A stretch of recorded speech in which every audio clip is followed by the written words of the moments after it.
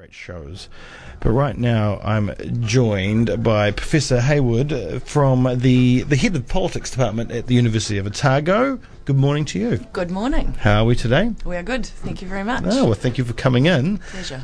Right. You coming in because on Monday you gave your inaugural professorial. I don't know how. It's a crazy word, isn't it? It doesn't seem like it's a natural Professory, word. exactly. It's not. Lecture, which was called Te Tiriti o Waitangi, the Constitution and Our Political Imagination. And I want to ask you first, because, I mean, this is, I guess these things are always the things you're interested about, and you're kind of talking about why you love it, your research, how you got into it. Is that what these inaugural lectures are all about? Yeah, they are really. It's a chance for people to talk about, their research journey, as you say. So what got them into what they love doing, and how they've journeyed through that process to get to where they are by the time they're promoted to professor. Yeah, and so. You've got a passion for New Zealand politics, constitutional politics, Indigenous politics. Yeah. So where does this passion stem from? What fascinates you about it all? Yeah, that's a good question. In fact, somebody said to me, the person who was introducing me, the Pro-Vice Chancellor, said, "You haven't said anything in your address about what got you into politics in the first place." I don't actually remember deciding that I wanted... how many of us do really decide what we want to do when we grow up? I don't remember deciding that I wanted to be a political scientist, kind of an odd thing for a child to choose to do. But my household, a lot of people say that, was fairly political, not explicitly. We didn't really talk about politics as politics. Yeah. But we talked a lot about the world and what seemed unfair and unjust, and I guess we had some pretty strong values in terms of, and we certainly were politically aware. I remember all those parties that my parents would go to when there was election, when it was election night parties and stuff, and I remember feeling, even at a really young age, that there was something fairly important going on, and I just kind of watch the grown-ups getting excited or upset or whatever, and think, oh, that seems crazy. Yeah. So I don't know where necessarily the interest came from, but certainly I chose some subjects at Canterbury University where I did my undergraduate in politics, and that really caught my attention. I really enjoyed. I like those questions about why things don't seem fair for some people, and what justice should look like, and how the world ought to look if I was in charge. Well, why the political scientist route and not yet? Some other way. In the other way, actually. Actually being a politician. Yeah, that's really funny. I would never do that. I take my hat off to them. I simply do not have the character for that kind of role. I'm definitely too much of a chicken, and it's quite different, so I prefer to be behind the scenes talking to people. I wouldn't want to be in front of the scenes dealing with all that flack, frankly. So, I admire people who step into public role. That's definitely not the way that I would choose to go. Do you think... because it's interesting, a lot of people's political leanings have begun growing up, and some of them change over time. They do. Did you have political leanings when you... I know I certainly did, because I lived in a household where my father was a freezing worker in the 70s and the 80s, so he was on the picket line a lot. Yeah. So I've, and that definitely put my leanings towards the left and unionism and the like. Is it the same for you? Well, it is, but I think that's what I find fascinating about politics, and that's why I like teaching politics, because when students come into politics, at stage one, they bring those leanings with them. And what I like to do is make them aware of the fact that they have been influenced to think that way by their own experiences, and that there are people who don't agree with those influences and have had different experiences, and try and get them to kind of step back, think about where their values have come from, how coherent their thoughts are about the way that they look at the world, how they would defend those thoughts, what they would say to people who don't share those values and views, and how you kind of work out that tension between those things. So that's the bit that I really enjoy. A lot of students will often ask me about who do you vote for and what, and I'm like, well, that doesn't matter. So it's more about how how you see these issues and, Yeah. and how you come to appreciate why people hold different views and how you can defend your own. Do you think, just before we get into other parts of your research, do you think that we're becoming more politically selfish? More politically selfish? Yeah. Well, there's all kinds of evidence that, generations coming through neoliberalism are more oriented towards themselves in all Yeah. kinds of other ways, Yeah, that's- yeah. economically. So, and I think if you define politics really broadly, then yes, I do think there are generations. But having said that, I also think some of that's shifting quite significantly. I think what we're also seeing is generations of young people who have a much broader view of the common good in terms of climate and other issues than people did in my generation. So we were probably much more selfish in the sense of not understanding how our own actions were adding together to have big effects. So I mean, it swings and roundabouts, really. Yeah, because of course, in neoliberalism, the message has always been about the economy and personal wealth and the nation's wealth as well. So that definitely influences you, doesn't it? Absolutely. Yeah. That's why I asked that question, because I thought it was the answer you were going to give, and I was hoping it was. All right, the lecture. Now, the Treaty of Waitangi. How effective is it as a document? Well, or as two? Well, you know. Yeah, two documents.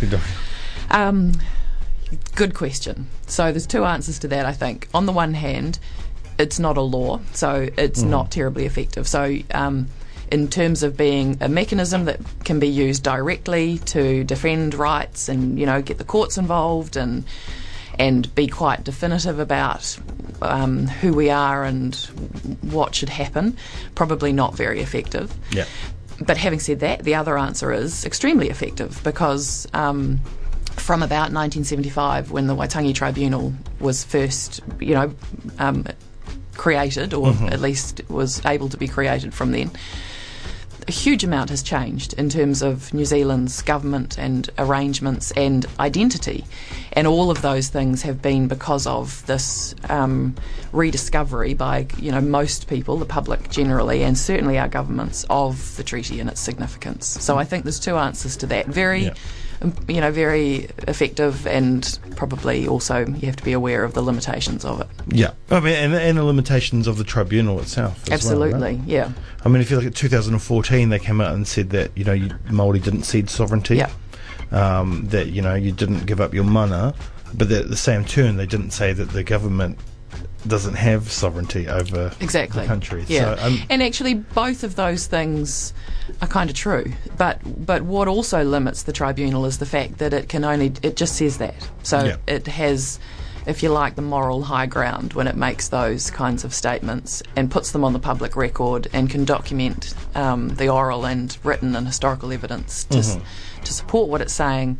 But governments don't need to listen to it or act on what it says. So is what the tribunal come out with, what they say, is that just tokenism? No, I don't think so. I think so the statement that they made about Māori not ceding their sovereignty, and they said, that is, they didn't cede the right, their authority over their own peoples and their own territories. That's just a statement of fact, really. For people who've been working in that area for ages, that hasn't been said before because the question hasn't been asked in the right way in a tribunal inquiry before. Yeah. So it was no surprise to lots of people that the tribunal said that. It was a terrible surprise. Well, it was kind of inconvenient for the government that it was said so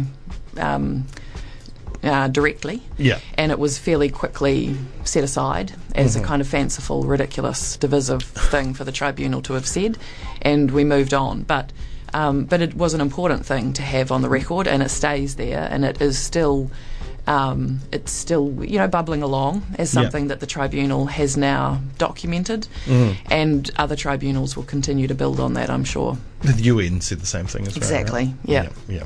So, in terms of outcomes of the tribunal, are they a fair representation of what the treaty says? I mean, I already know the answer to this. You mean the reports that the tribunal produces? Yeah, the reports and the findings, and then the settlements after. Oh, yeah. Okay. So, no. they're not. Well, it depends what you mean by a fair representation. So again, I'd say there's two answers to this. Yeah. There's no way that in terms of economic redress they come anywhere close to redressing the economic, assets that Māori lost through losing land and other assets. And for the most part, they're kind of a political agreement. But I think, on the other hand, I think it's hugely significant that in the Treaty Settlement Acts themselves, the Crown makes an apology, which, I would encourage everybody to go and read some of those apologies that the Crown has made in the Settlement Acts. Tūhoe, for example, I challenge anyone to keep a dry eye when you read the things that the Crown acknowledges that happened. Yeah. That were terrible injustice and things that all New Zealanders ought to be aware of that are a part of our colonial history. So it's a mixed bag. I think what we're achieving through our settlements in many ways politically are hugely significant. Economically, obviously, is still kind of a drop in the bucket to what Māori lost. Maybe it's just in a lot of ways just a part of healing. Yeah, it is. Yeah. And a really important part. And I think that one of the reasons that we are often viewed as really doing well in our settlements, to be perfectly honest, is because Māori have been extraordinarily generous in their capacity to accept these settlements in the spirit in which they are given and for what they can provide and find ways to move forward. Yeah, because you look at what's happening in Canada, right? You have a big interest in that, and that's not going so well. No, and people don't know that. No, and the interesting thing is, in some ways, there are parts of it that I think we ought to envy. So I think that some of the language that's used, and not just language, some of the concepts that are available to First Nations in Canada about self-government. Māori would love for our governments to start to talk in terms of self-government for Māori and what that might mean, and be kind of creative in terms of how that might be exercised. And we started to see a little bit of that with the Tūhoe settlement. But there is a lot about what's happening in Canada that shows how different circumstances meant that they've got a very complicated and much more adversarial process unfolding there. Self-governance, but without resources to back it. Yeah, true. Yeah. And it really depends on, and I think that's a good point. I think with territory to stand on, to claim self-government, First Nations have had some advantage there that Māori who weren't able to maintain reserves don't have. But still, there's a lot that people can do once they have control over their own, even if it just means the capacity to determine who's a citizen in their nation. Those kinds of things are significant. All right. Well, with that treaty, and it's interesting that you said, it's not. There's nothing to do with it in law, really, but the treaty's part of the Constitution. Yeah. What is the Constitution? Good question. You should do Polls 102. I should do I'd love to. So if we were in the US, I could say to you, come on, you know what our Constitution is. Here it is. It's all written down in one place, and we know the amendments. So we are a little bit different. We're one of only a few countries that has quite a different style of Constitution. So a Constitution's really just the rules that a country needs to run. Yeah. And we have all of those. The way that we do it, in typical Kiwi style, is to have them kind of spread around the place. So we've got them in different acts of Parliament, we've got them in some regulations, we've even got some things that are just convention and not written down, not part of our legal framework at all. Yeah. But we do have it. So it's described as an unwritten constitution, and it's not entrenched, so it means that our Parliament's much more powerful than our courts. So we are kind of unique, but we do have everything we need to function. There's been calls recently. Sir Geoffrey Palmer, who's a long-time advocate for constitutional reform, he and Andrew Butler have proposed entrenching, also changing our constitution, getting it more like the US, putting it all in one place, writing it down, and entrenching it, which basically just means MPs can't change it so easily, and the courts have a little bit more authority to step in and say, no, you can't do that. That's unconstitutional. So they've got a website that they are encouraging people to think about this issue, and they've drafted a constitution that they suggest doesn't actually change very much at all about the way that New Zealand functions. It just, as they say, tidies it up, puts it all in one place, and as I said, entrenches it, so gives it a little bit more protection than it currently has. And would that bring the treaty into law? It does. Yes, it would. So it wouldn't necessarily, but in their proposed constitution, it does, and it protects it from amendment as well. So how much hope is there in that happening? What's happening now with the current government? Is there any indications that they are in favour of this, or government's always been pushing back on it? There's no indication. I certainly haven't heard this government or any governments make any statements about constitutional change.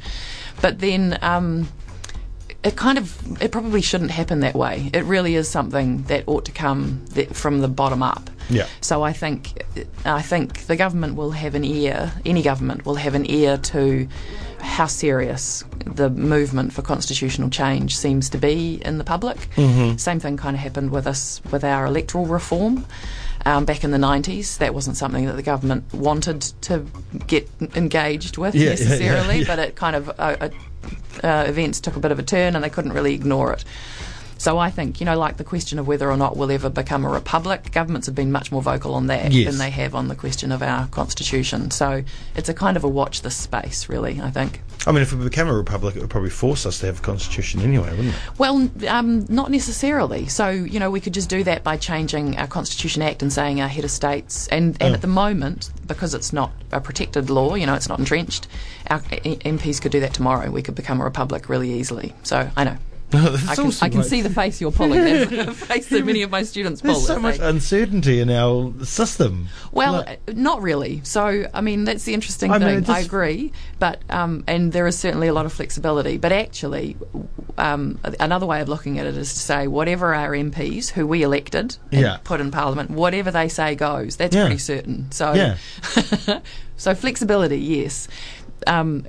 Compare that perhaps to the US, where people say a constitution gives you great certainty. Actually, we saw this with some of the executive orders that Donald Trump passed. You can say that written constitution gives you certainty, but actually it's tremendously uncertain, because as soon as something is done, everyone waits to see how the courts will interpret it, because ultimately the authority is theirs.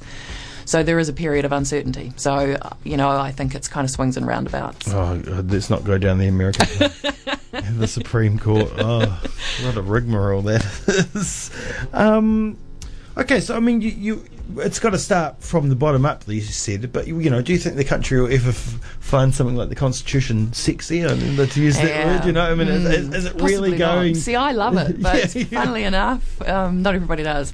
Well, the other thing I would say is, so the other conversation that's been going on, that's quite a different conversation, is the report that was produced before the Butler and Palmer was a report, Matihi Mai, which came from Professors Margaret Mutu and Moana Jackson, who had convened on behalf of a whole group of Māori organisations a national conversation amongst Māori about the Constitution. And they had, if you want to think about from the bottom up, they had about 250 hui around the country talking with Māori about the Constitution and what they saw their constitutional future to be in Aotearoa. And they had a youth arm of that movement as well that ran about 70 wānanga. I saw a really cool demonstration of one of those wānanga at a conference I was at a few years ago. And the exercise was for rangatahi to, they were asked to act out in some way the colonial journey that the Crown and Māori had been on from 1840, and the group that I saw did this hilarious thing with Māori coming along in a car, in the driving seat, and they saw the Crown on the side of the road and thought, oh, they look like they need a bit of a hand, we'll pick them up, and put them in the passenger seat next to us, and then they acted out this whole process by which Māori found themselves ditched out of the car pretty quickly with the Crown burning off in the driver's seat. And it was just a really lovely... I love the fact that it made the Constitution and those questions of power really real and understandable. And I mean, that's all the Constitution is. It's just about who's in charge, what their power is, and how we limit that power in appropriate ways. So that's another kind of constitutional journey that's going on at the moment.